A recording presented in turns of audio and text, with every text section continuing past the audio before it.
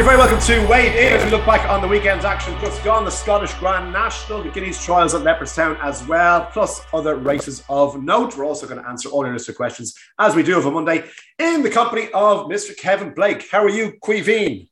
I'm all good, Hugo. All good. Ready for another weekend. A big week it is. Yes, very much so. Aintree, of course, rolling on nicely. We'll talk about the ground and the possible weather connotations in a few minutes' time. But Tony Calvin, you're well, I presume? I am. You had a nice day out with your grandson on Saturday. Where did you go? Wimbledon Village. We had a few up there. Lovely. And I had a quiet one yesterday. So excellent. All perky and ready to go. Lovely, good stuff. Perky as ever, Miss Vanessa Ryle. How are you? All good? Yeah, good. I had quite a big weekend on the lash, so yeah. Feeling it now, but all good. Good. Have we got the sultry dark Vanessa Ryle? And I know that's my favourite version of on the podcast. So hopefully we get a lot of shit back for any shit that we throw out our way, as always. Right, we'll kick off, shall we, with the... we might as well start with an episode action, Kev, because I guess a couple of interesting results. Homeless Songs for me was the takeout performance of the weekend. I'd be very interested in hearing the 1,000 each. But let's start off with Piz Badil and Buckaroo, who I saw Joseph speak about after the race, said delighted with the run in terms of, I guess, an opening run of the season. Maybe disappointed not to actually get the win, Kev. But overall, your reflections on what was a cracking finish to the race. Sure, super race now. Buckaroo traded at 100 to 1 on in running. It looked like he was sweeping there to come and win, and just Piz Badil fought back. I'd say they're two good colts, Hugh. Yeah. Like Buckaroo is a horse that Joseph has always loved.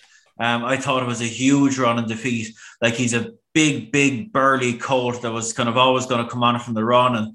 And I think he probably surprised Shane a little bit when he asked him, gave him a little squeeze. He surprised him at how well he picked up, because if you look back to his run in the Group 1 in France last year, he was made look a bit slow because they went steady, and he just thought he got going too late, but he showed a fair bit of pace here now.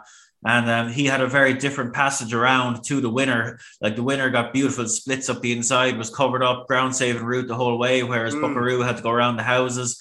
I am clearly a bit biased, but I love Buckaroo's run. These two are likely to meet again back at Leopardstown in what used to be called the Derrinstown Derby Trial. I think it's got a different sponsor now. And that's one I would very much look forward to now. But I think they're two potentially very nice colts. And if you ask me which one I wanted to take home with me, it would be Buckaroo. Right. Well, I'll put that to our second foremost betting expert on the podcast, me being the foremost. Tony Calvin, of the two, 16 to 1 Piz Badil and 25 to 1 Buckaroo for Derby. Which of those would interest you more as a betting prospect now? Yeah, a great look at the Derby, to be honest with you. Get Aintree out of the way. But mate, I went back and had a look at the video. Didn't watch any racing live on Saturday. And you had to be taken by Buckaroo. Again, I'm not sure about the strength of the form, but they did pull clear of a decent horse in third, albeit run under a penalty. And you look at Buckaroo's pedigree, there's plenty of stamina in there. I know he's a Fastnet Rock, but the Fastnet Rock has side a classic winner in recent years in qualify, and plenty of other stamina besides that in there. But I think we're always taken by a horse that goes to the front, looks like it's going to actually sluice in and doesn't quite do it. I mean, Joseph horses have been running really well. I mean, what kind of fitness levels would Buckaroo have been at there? I mean, they always say left a bit to work on, but he was, like I said, if there is more to come from Buckaroo over a longer trip, he's a credible outsider at this stage.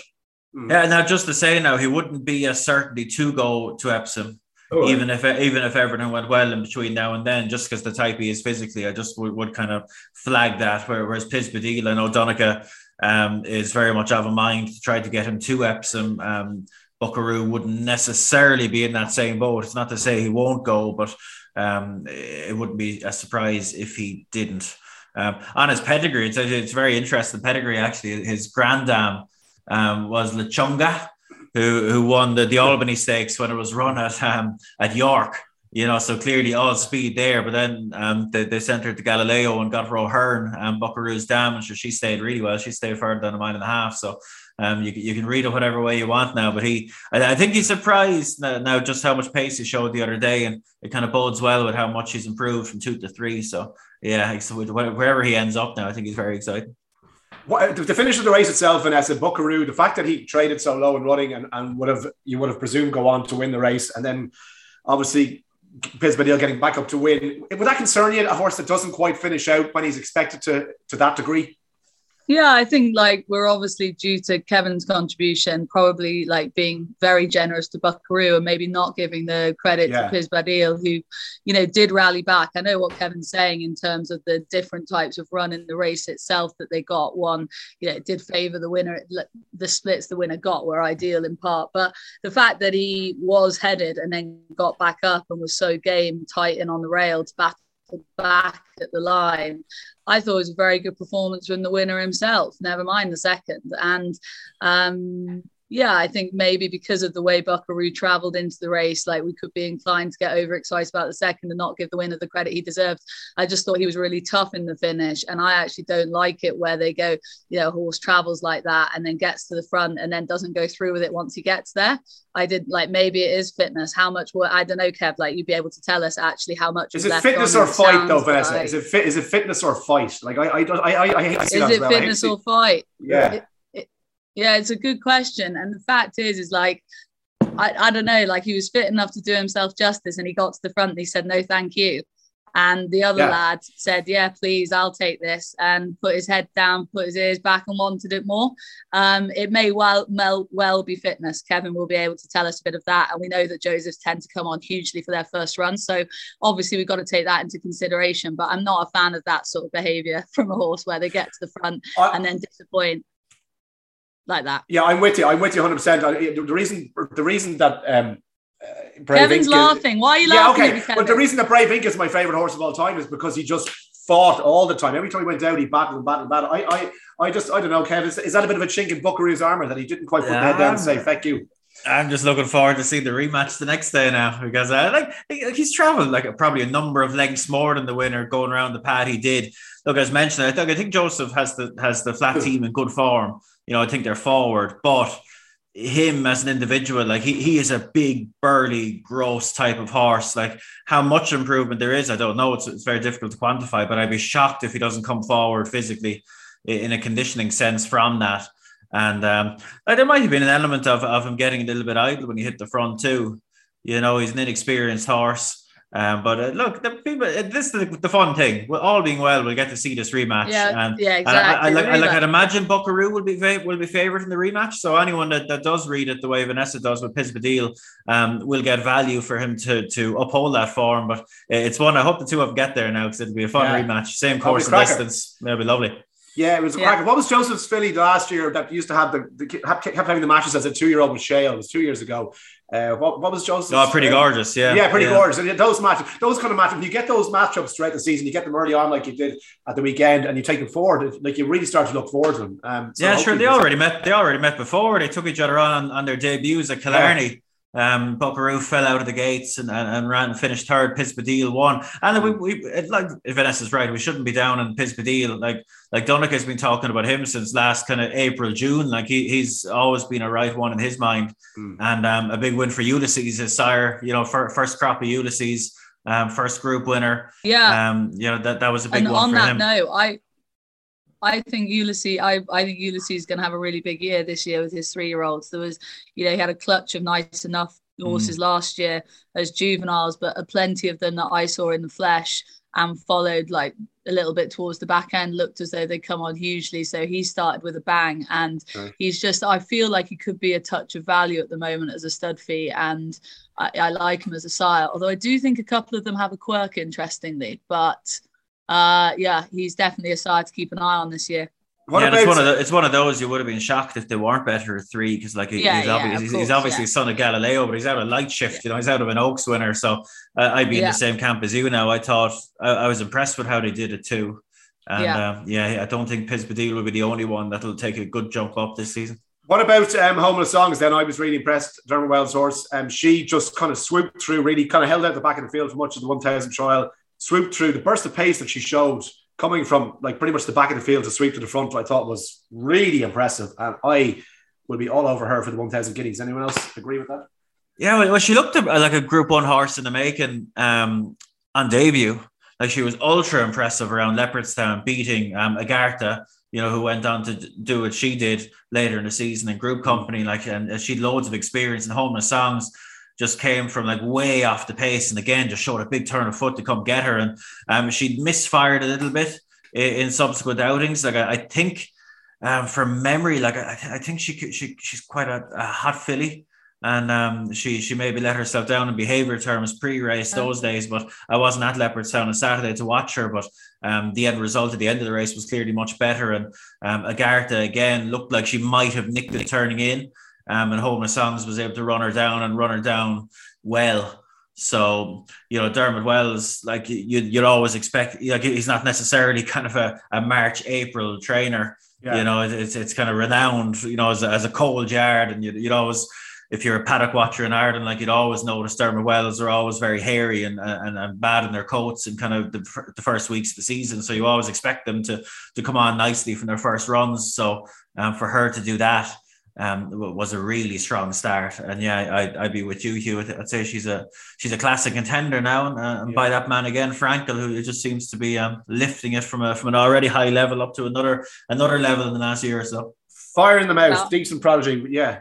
I was good, you know, that the turn of speed, the kick she showed, maybe, you know, if she does go to Newmarket, which I know it isn't absolutely nailed on that she will go there, but if she did, that sort of turn of speed, and then she seemed to run through the line really strongly. She seems to have all the toolkits, everything in her toolkit, to get her out of trouble if there was any in Newmarket. I think tactically she'd be well suited to there. So I hope they do run her there. And I was quite excited by her actually after seeing her at the weekend. Me too. Yeah, absolutely. Dr. Zen, Tony Calvin, did you see his 2,000 guineas trial? I wasn't overly impressed, to be honest with you. He's 33-1 for the 2,000 guineas now. I don't know if there'll be too many people biting at that, really, will there? I thought, like most people watching, I imagine everyone expected him to me be a 6 furlong horse now. It didn't really excite me now, and I think 33-1 is pretty much near the mark. I think you'll get a lot bigger than that on the exchange. But no, it's obviously it's a good comeback, but yeah, as a miler, not for me. Not for me either. His pedigree isn't really a classic pedigree. By Dark Angel and Out of a Dam, who was good as a juvenile and didn't really train on did train on, but didn't progress anyway at 3, and has already had an offspring that followed a similar pattern. So it'd be interesting to see if he can kind of continue to buck his own family's trend and develop on as a 3-year-old. He was a bit too keen in the early stages, but I'm not sure how much of that form is actually going to stand up from that race. I don't know what Kevin thinks, but that was my reading of it. Kev, can I just say something to you? Go on. Do you ever know that you're my hero? Wow. Beautiful. We got a request for that. Been practicing all weekend. Win My Wings, Kev. 7-1, I think, SP or thereabouts. As you said, she would absolutely go out, take them all in a merry dance and piss in, and she did so. Nice one. Yeah, I was listening back to the pod the other day, and I felt like, geez, I was unusually bullish there, but it's nice when it works. It's nice when it works out. Josh, it was an easy race to watch, wasn't it? Like it was much the same as the Eider. Like there, I was down in the cafe in Cove watching the race on my phone, and I was kind of letting a few yelps out of me there, turning out of the back straight. I was worried that Rob was going to get there too soon on her, and he probably did. Like he ended up hitting the front like 4 out, I think. Because she just jumps and travels, and I through the race, I was thinking to myself, Jesus, Rob, would you ever, bury her a bit? He was kind of the outside was available to him the whole way there, and he kind of, I thought he might tuck a bit more, but she's still clearly. I thought she won the Eider like a mare that was kind of, a class above that, and like she's gone and like won even better here. It's almost a pity for the connections that she wasn't rated quite high enough to get into a Grand National, because she'd be a right one for that, and that she'd be some ride in the Grand National. So I don't know what the plan will be for her now. Like she's going to get a fair old hike for this, but brilliant performance from her. Brilliant performance from Christian Williams, who is getting lots and lots of plaudits, and justifiably so. To be sending out 1-2s in races like this, it's not straightforward. Tony, did you back her? Basically, yeah. Yeah, it was great. Did you back her, TC? I know she wasn't put up necessarily, but you were nodding along as the lads were. No, it was like she hit about 11.5. She was back late, yeah. So I ended up back at about 3 or 4 in the race, and she was one of them. So it wasn't a great. But yeah, I mean, like it's just that performance. I mean, so what's she going to go up? Maybe £12 minimum for that. Surely, yeah. Is clearly a class apart. And it was. We got an interesting question. We might as well bring it up now. I mean, Karen Blair said in relation to the jockey Rob James, should we close the loophole about having these hugely talented and experienced jockeys claiming £7? Is it? She clarified. She classed it as a loophole, and it's an interesting thought, isn't it? Because everyone beforehand saying, "Oh, the jockey's stealing £7, etc., etc." Should we look into that? It's very rare you see it, TC, in fairness, like, because most young jockeys these days, they kind of come via the flat route. And a lot of and it's almost a disadvantage because by the time they go jumping, like, they've used up a lot of their claim and they're at a disadvantage. But you get a situation like this, and we had another one that's really played out in Ireland this year, Shane Fitzgerald, again, who kind of had a more steady introduction to the game and rode plenty of point-to-point winners before really getting stuck in on the track. And all of a sudden he arrives to the track with loads of experience and a £7 claim over jumps. You know, so it is rare. And I don't know if you'd go about, if you wanted to close it per se, you know, I think you'd almost have to open it at the other end so that those that ride a load of winners on the flat, you know, don't have to come in. I remember Danny Mullins is a great example. You know, was a bit of a superstar when he initially came on the flat and rode out his claim very quickly, and then got heavy and had to switch to jumping, you know, on level terms with, you know, Ruby and Barry Garrity, you know, which is obviously, you know, tough on him if you want to look at the other side of the claiming system. So wouldn't be against having a look at it, but I don't know. I think if you want to have a look at that side of it, you have to look at the other side of it too. Yeah, fair enough. Okay, Win My Wings. Obviously, we'll talk about Eclair Surf and maybe the connotations around that win for the Grand National next weekend. We'll get to listener questions as well, including one in particular. Listen, what's the weather forecast like for Aintree this week, Tony Calvin? In terms of, I think it's supposed to be bucketing down. You put up a photo in a WhatsApp group where it looks like it's going to rain every single day of the week. And then the question of it is, of course, about the clerks of the course and how they manage the track. Will they actually water it? And if they do, what kind of ground would it be by the time we get to Grand National on Saturday? Obviously, the Cheltenham executive can probably underline this. It's an absolute nightmare, isn't it? I mean, I got that text first thing yesterday morning when I had a look at my other websites, and they basically said the same.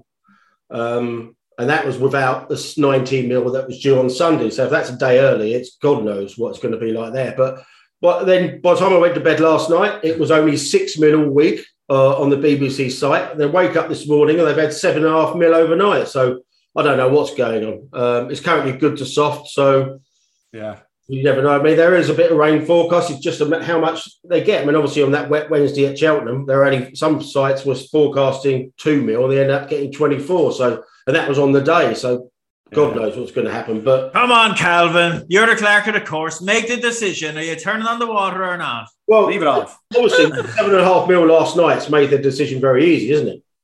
Well, I suppose we have to just bear in mind as well, with a view to Saturday, that, you know, we've been blessed, I suppose, with the National in recent years. It's been largely uneventful from a bad story point of view. But don't forget, like, that there is a real need, well, not quite a need, but there is a big desire there to have the ground, like, on the safe side. You know, that they will, if there's any doubt at all, they will water. Yeah. Natural or not, it will be soft. Okay. Can I ask you, Vanessa? I read Lydia Hislov's piece looking into the review on the Robbie Dunn Bryony Frost appeal case. I also read an article subsequently in the Sun newspaper, I think it was as well, which was pretty excoriating about the appeals process itself, the comments that were made by the presiding officials in charge and those tasked with, I guess, weighing up the evidence in terms of reducing the ban or not. Lydia wrote a pretty strong piece originally. That was the first piece I read, followed up in the Sun, which basically seems to suggest that this was almost predetermined, that Robbie Dunn's ban was going to be cut predetermined to whatever evidence was given throughout the appeal. And actually came across like an old boys club who were more than happy to sit there and pour scorn on the initial verdict and the case itself, while happily kind of sitting back and absolving anyone responsibility for upholding the original sentence. What was your view of, I guess, the appeal process itself? I wasn't surprised, like many, that it was reduced. I was surprised quite how much it was reduced by, but I wasn't surprised that there was an appeal, and then the appeal was heard and the ban was reduced somewhat. But definitely the length of the ban reduction I was a bit surprised by. And then obviously I think, like many people, I didn't listen in to the hearing, but obviously the likes of Lee and Lydia Hislop did. And hearing them talk and write about it afterwards, the whole thing just seems very disappointing. It seems as though, it feels from the outside anyway, like that was a very backward step. It feels as though there was an opportunity to be strong on something that in the modern world, in the public eye as a sport, we should have been incredibly strong on. And it feels as though we weren't that strong on it. And there was a decision to backtrack, basically, which is ultimately a bit disappointing. And when it all came out in the news, I hadn't actually read kind of Lydia's piece midweek when that came out on Wednesday or Thursday when it was. And I got a message which I just wanted to read out to you from like a middle-aged white man, right? But intelligent, well-read, and follows sport to a very, very large interest in all sports, and is a, dedicated follower of racing, but doesn't work in the industry, right? And he wrote to me and said, God, reading about the appeal hearing into Bryony is sickening. Will racing ever learn that we're in the 21st century and times have changed? Another reason why the sport won't exist in 25 years. It's all very, very depressing. And then a few lines I can't read out, followed by the evidence that the Nathaniel Boys Club still rules racing is very depressing. Lydia's column is excellent, and Lee Mottershead too. And, that's come from somebody who doesn't work and live in our industry. And to read that, I just thought, and then obviously I read that, and then I followed up reading all the details, and I just thought, he's right. Like, it is depressing. It's depressing that in the 21st century, we can't be strong on something that's pretty, important, and we could have taken a really big stance on. I understand it's an independent appeals panel.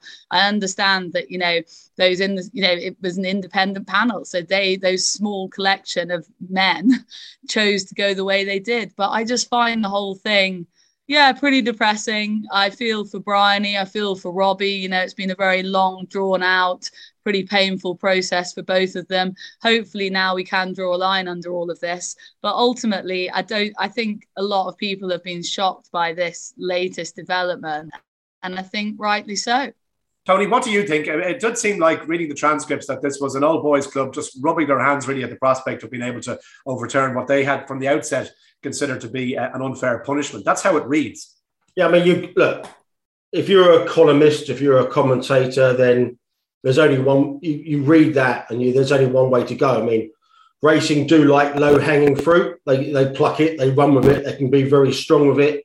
If you come out massively strong and massively against it, nobody could actually challenge you, because obviously it's there in black and white. Sean Boyce has been excellent. And obviously, you mentioned the written article. Sean Boyce has been excellent on Sky Sports Racing on this. And I listened to him yesterday. He said after 10 minutes, he wrote down extraordinary intervention from the chair, Anthony Boswood. So clearly, it was only going to go one way. And I've got nothing much more to add than what everyone said. Really, it is disappointing, and it does read absolutely terribly. I mean, the most offensive thing is that he was given credit for trying to get in a room with her, with somebody else, and what was it, banging heads together. I mean, Jesus Christ, this is a man who's it's stood naked in front of her, giving it what for, and you're really going to go in a room with him, aren't you? Afterwards, if he's intimidating that much. It's disappointing all around, and obviously Bryony Frost is a big loser here.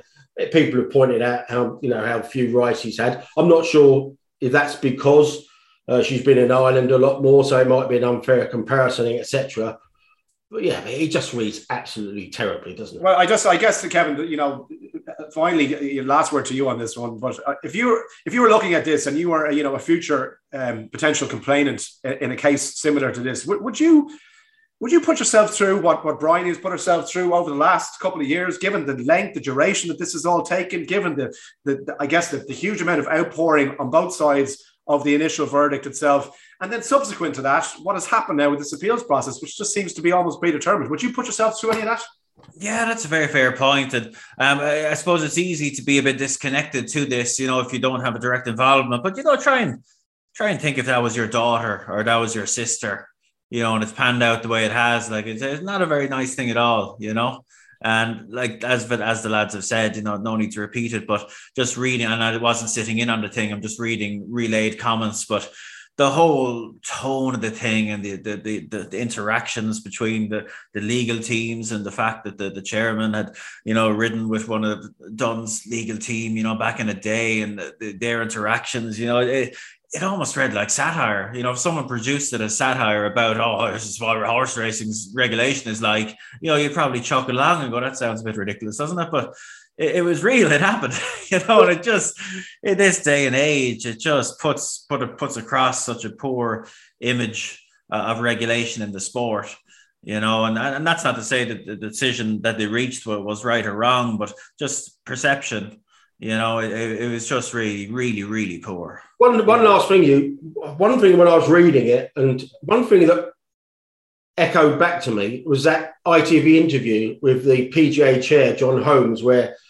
he said, oh, if she felt she was intimidated, if she felt she was bullied. Yeah. The tone of that really led me back to that interview. And I think someone like Holmes has got up pretty lightly here. Obviously, Paul Struthers, you know, resigned on the back of that. But yeah, I mean, the whole tone from start to finish, from the officials involved, some commentators on TV, some ex-jockeys, it all blends in together, and it smells. It does. Okay, we'll move on, gents, if we can. We've a lot of listener questions to get through, some of which were answered during the last 20 minutes or so. In regards to the National, Ollie Burkett says, with the unpredictable forecast next week, in your opinion, should they be watering the ground for the National? I guess we just covered that, and it depends on your opinion. But as Kevin and the guys mentioned there, it'll be safety at all costs, I think, this week. So if on the fence about it, or if in doubt, I think they probably will end up watering. And, you know, whatever price that is, then so be it. Liam D says, lads, given how close Tiger was to Delta rolled Delta work in conditions that didn't suit, do you think Michael O'Leary is having regrets now about the weekend? Given Delta's price, Tiger would be one of the favourites. I wonder what Katie Walsh would think if Delta work wins. I don't think they're regretting it. No, you can't keep having this Tiger roll story every race, can you? That he doesn't run it. No. Yeah, no. Imagine they hadn't pulled him out, and we're going to be left for up until the declaration stage. Will he? Won't he? Imagine how unbearable that would be. Oh. at least they called it early. Lightly. That's the only one good thing about it. I mean, imagine the Betfair exchange market. Will he entered on? Absolutely brilliant. Be like watching Home and Away. Have a good Tuesday night. Tony Hawkins says, is Kinney's Light going to be a plot job for the Aintree National next year? Doesn't qualify this year. It's only a 6-year-old. I'm sure he will be initially aimed at the Beecher Chase in December before heading to Aintree. Anyone know Kinney's Light? Is that... Yeah, what a stupid rule that is, by the way. I don't like that at all. If they're in a position that they can run in the National at 6, if they've shown the required ability and attributes, you know, why wouldn't you let them run? He'll probably go to right or wrong in the Bet365 at Sandown on the final day of the season, I would imagine. Yeah, he's got the right sort of rating now. Well, we'll see if he goes up a pound or two for the Scottish Grand National, but he's going to be in the right rating zone. I'd say Christian Williams might be tempted to give him an Irish prep for the National next year if he's happy to, and you know, bring her along steady away with a view to landing him there off a low weight. Okay, Bradley Limo says, if it gets really heavy in Aintree, will the PC Brigade think of calling it off like they nearly did with the bumper at Cheltenham? No, they won't. Absolutely not.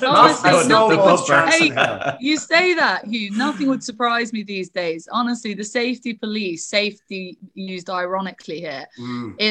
There's nothing. I honestly, I know that is obviously a complete long shot and clearly would be 1,000 to 1 to happen. But, you know, you just wouldn't put it past these people. Yeah, but I tell you what, lads, if you're lads and ladies, if you're a fresh-faced young fella like me, you mightn't remember it all that well. But go on to your YouTube there and get up Red Marauders Grand National. Yeah. Just ask yourself, couldn't you see that happening nowadays? Absolutely no chance. They haven't called off.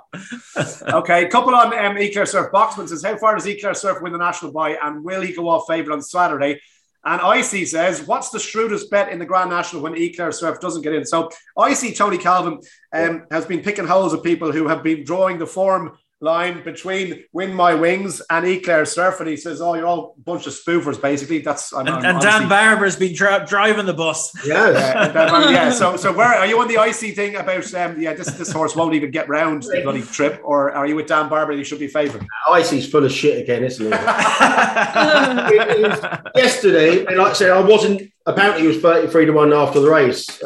Eclair Surf after Win My Wings' win. So obviously, I wasn't at a terminal. I'd have been getting stuck in there. I mean, I looked at the race yesterday morning when he was 20s pretty much across the board, and a lot of firms are betting non-one or no bet, and obviously you get your money back if he's balloted out. I mean, 20-1 was still too big, wasn't it? And he was 14s across the board by the end of the day. I'm not surprised. Yeah. I mean, he can race off the same mark as when second to Win My Wings at Newcastle in the Ida.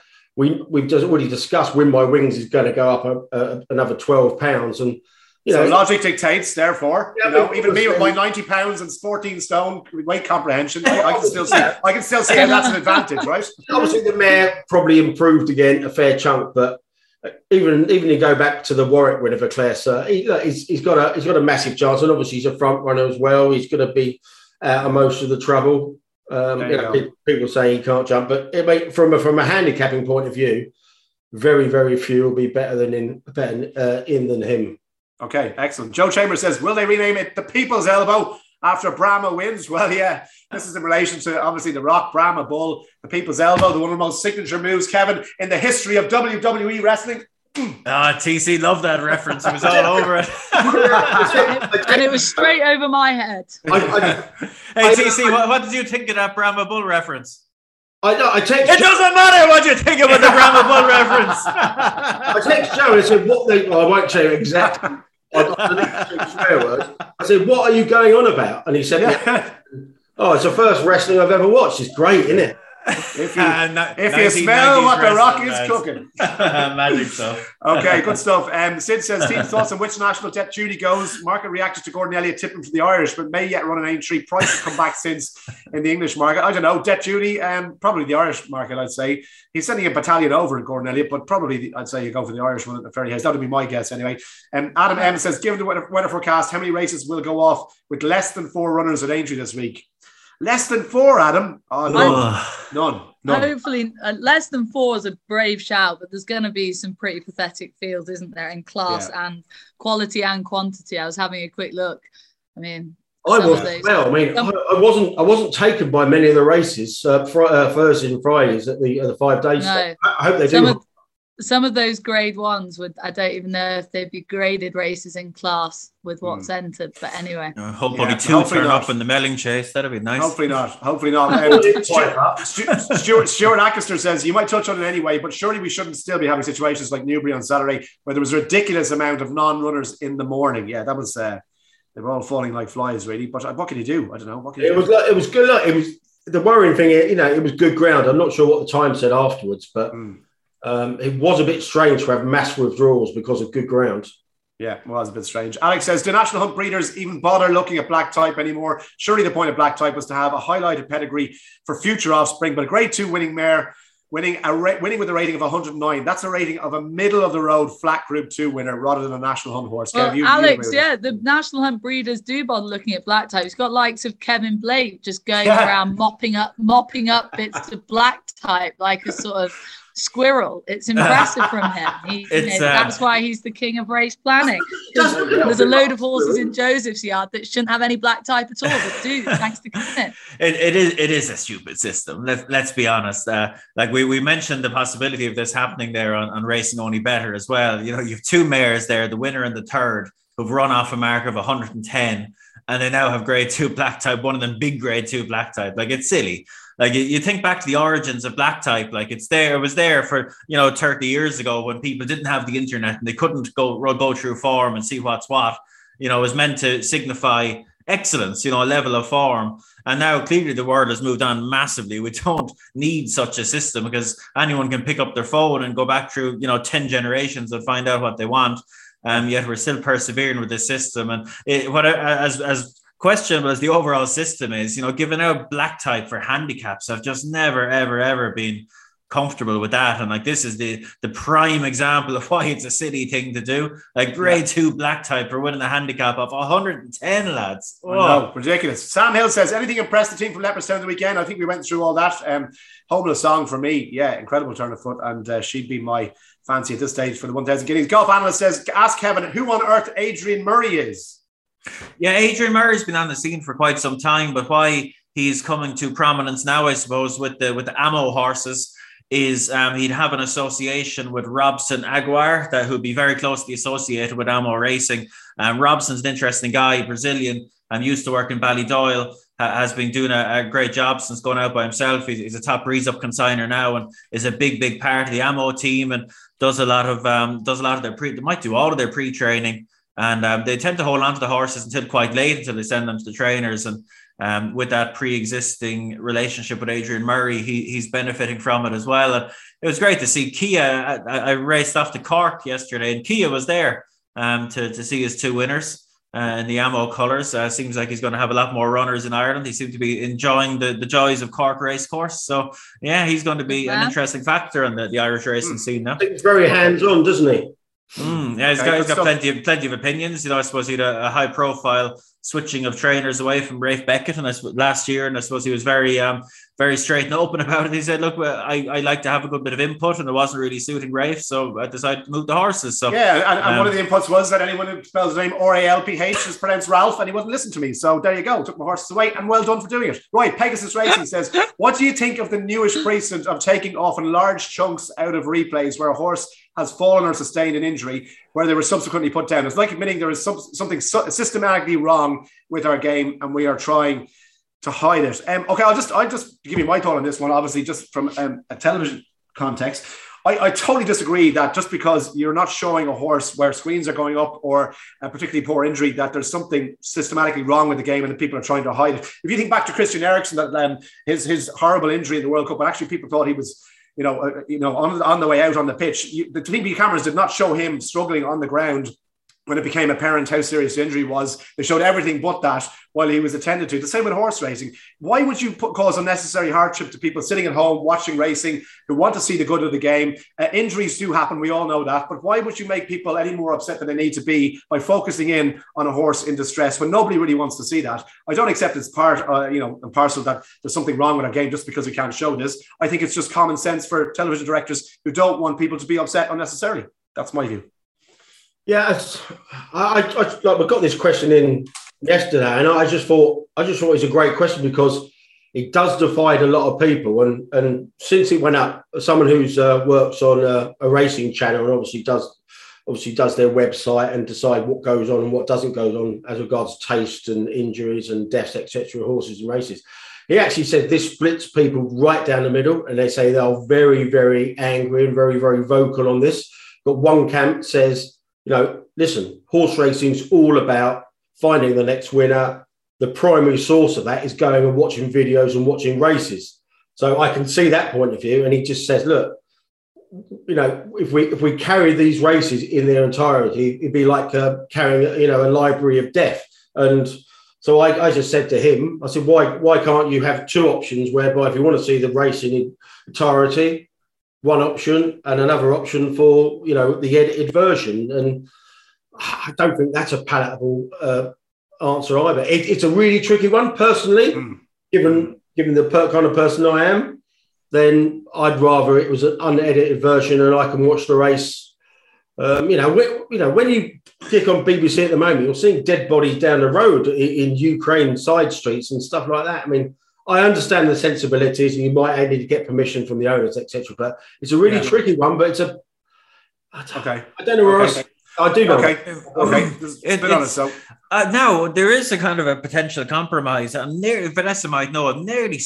I saw it. I think I'm nearly certain it was on Sky Sports Racing. They showed a replay where a horse had broken down. It was quite a high-profile example. It's just not on the tip of my tongue at the minute recently. And when they were showing the replay subsequently, they actually pixelated the horse, in the background that unfortunately had a broken leg, and I thought it was a good way to do it in a way, because I'd be with TC, like sometimes things happen in those. If you're going to cut out the whole sequence where the unfortunate horse breaks down or what have you, you can actually miss quite an important part of the race. So, you know, it's tricky. I know there are sensibilities. That'd be a fair solution. That'd be a fair solution. Pixelate, I think that might be the best of both worlds. There's definitely also been, like, not in the Sky days, I don't think, but I'm pretty sure in the edit suite in the past, I have been asked, especially in the old ATR, to cut. So, like, with the camera angles, you can do a clever cut. So you cut to maybe the head on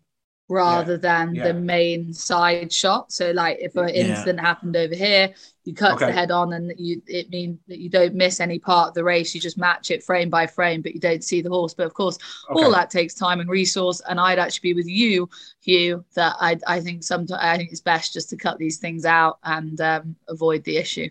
Okay. There's some interesting solutions, though, perhaps, if people do want to look at this. David Rich says, thanks to the issue being highlighted on social media, Arena have backed down from the £31 charge for Monday's card at Windsor. Is this another issue where the racing media seems to sit back and say nothing due to not wanting to upset the track owners to protect themselves? I think racing media, you know, have been pretty vocal on overcharging and I guess the value for money on a lot of issues. Certainly, I think the racing media in the main are so far removed from the realities on the ground because at the end of the day, they all get in free, and I include myself in that. And you get catering laid on. So a lot of them are kind of, I suppose, blissfully unaware of it rather than kind of deliberately ignoring it. Okay, Mark Zanelli says, I'm going to... By the way, should name check. Okay.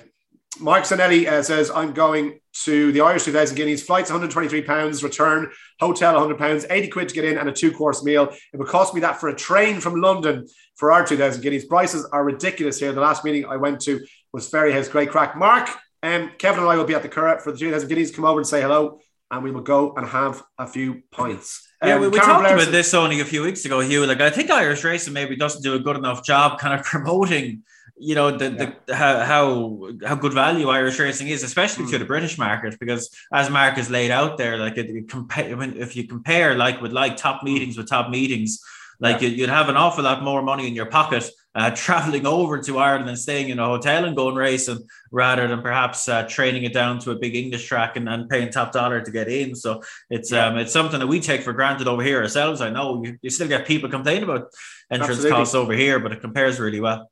And Karen Blair, we answered this one, Karen. Should they close the loophole for experienced amateurs still be able to claim an allowance? I think we dealt with that on the old Grand National. Rich says, a technical question. When a horse is reported to have lost a shoe in running, how much difference would it have made? Is it meaningful? Thanks. Very quickly, Kev, is it meaningful? Things would differ. It's a difficult thing to quantify. Like traditionally, you'd say the softer the ground, the less it's going to matter. But on fast ground, you can imagine yourself. I know we're two-footed animals, but if you can imagine if you have a bit of unevenness there, it's hardly ideal. But on soft ground, it wouldn't look. And look, devil's in the detail. If they pull off a chunk of foot, you know, they might be a bit sore on it quite quickly. But generally, if the ground is soft, it's probably not going to be something you want to be marking them up too much for. I don't think.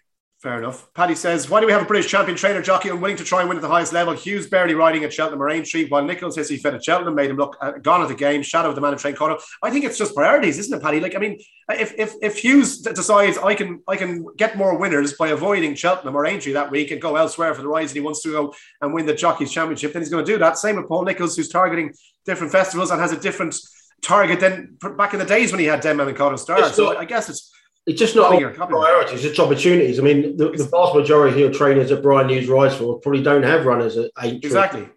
And even if they did, he probably knows he's no chance. So, I mean, you have to vary it when you weigh up, you know, where you're going to find your best chance of return. Sam Hill, not to be disrespectful, Sam Hill says, anything impress the team? Oh, yeah, we saw that the weekend. Golf analysts, we know that one as well. Vaughan Lewis, could you please expand on the Dunn appeal and significant reduction on the ban, which appears to have set back the drive towards equality that the sport has been pursuing? Yeah, Vaughan, we dealt with this, and I agree with you. I think it's a real kick in the teeth from the original verdict, and for people looking at this as well as a mechanism by which they could go through in the future and settle incidents like Briney went through. But anyway, look, that's the way the verdict is at the moment. Pete Hodge says, your views on underrated flat jockeys going into this season? David Egan and Jason Hart for me. Anyone else stand out? Underrated flat jockeys? They're not. Those two lads, I don't think, are underrated, are they? They're like pretty much rated. Both of them had a great year last year and will continue, I think, into this season. They're definitely two lads on the rise, and they've got like David Egan especially. I think he's he's going to end up as one of the best in the world, I'd say, like in time, as in he's just very talented, and Jason Hart's had a great time of it and has obviously had like slightly bumpier road, you might say, but it seems like, you know, last year, if he can back that up now, yeah, I mean, there's a whole clutch. I think there's some really talented lads and lasses on the flat, actually. I think it's a good time for flat racing jockey wise. Great. Yeah, okay, TJ says, give a shout for one in Ireland. Mikey Sheehy is an apprentice. I'd give a shout for himself and Dylan Brown McMonigal both started with Joseph around the same time, and kind of Dylan build momentum a bit faster, I'd say, but I never had a huge amount between them now. I think they're both two very talented lads. Mikey is gonna ride a lot of winners this year, I think. And I hope Frankie Dettori has another go with Dylan Brown McMonigal this season, and Dylan lays him out with a left hook to the side of the head. Anyway, TJ says, do you agree with the flat jockeys title not starting until the Guineas meeting? Do you agree with that? No, I don't agree with that. I always think that's such a random thing. Okay. I've completely lost track of how they do this. They change it so many times. I don't think anyone cares. They change it so many times, and we're all supposed to like kick off with the flat season at Doncaster. But then it's like we've started back on the flat, but we're not actually going to count any of our wins until all the way until the end of April, start of May. It's just bizarre. Nobody gives a toss anyway, do they? Yeah, it's not really based on a meritocracy, is it? If you're kind of fixing it so that the bigger guys will win it. Exactly. Yeah, Steve Railton says, Jens, Champ wins what is it? 20 RSA, sorry, 2020 RSA. And the second and third in that race massively progressed since. Champ goes backwards. How much of this is down to the form and quality of the three respective trainers, or was it just an outstanding ride from Barry Geraghty on the day? Yes, it was. Barry Geraghty on the day.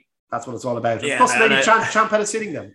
Yeah, and I think that the front, the other two probably got caught up with themselves as well and probably did too much in front. But I think Champ has had physical issues since, and I'd say that they might be holding them back. Champ's a crock, isn't he? I think he's struggles physically. I still sour when Elindo getting beat that day. That's good. I know. Last two then. Mulzer says, flat's back and it's always difficult enough to switch to the betting mindset with Aintree and Punchestown still to come. Any clues on how you work this time of year? Tony, how do you work this time of year? Do you just pretty much ignore the flat until after the Guineas, or until the Guineas come up? Yeah, pretty much. Okay. Yeah. I think the process is probably going to be smoother for most people now, just because this year, because I just think the ground is better, and it just because often you have that couple of weeks where the ground is particularly soft, and I think that makes it especially difficult. But with a decent surface now, at least, I think it'll start making sense a bit quicker than it normally does. Okay, and finally then, Craig with the last question says, is Antoine Dupont the best rugby player in the world, and what horse would you compare him to? Well, the answer, Craig, is yes, he is the best player in the world, and he's the little guy, little tough ball of speed, taking on the bigger, older horses. But it has to be Persian Force in the 2000 Guineas this year when he goes to I know. When you build it up there, I thought you were going to get shoehorn Tiger Rollins to get enough. No, Persian Force, when he downs Luxembourg in the 2000 Guineas, that surely is the answer. Receiving £90. £90, 7 stone. Yeah. Thanks to Vanessa, to Tony Calvin, and to Kevin Blake. Nice and short and sweet this week, but we got to all your questions, which we are always delighted to do, and thank you for taking the time to send them in. We have an Aintree preview every single day this week, so make sure you tune in to Racing Only Better for that every day this week, and enjoy the racing as well. Okay, cheers guys, talk to you soon.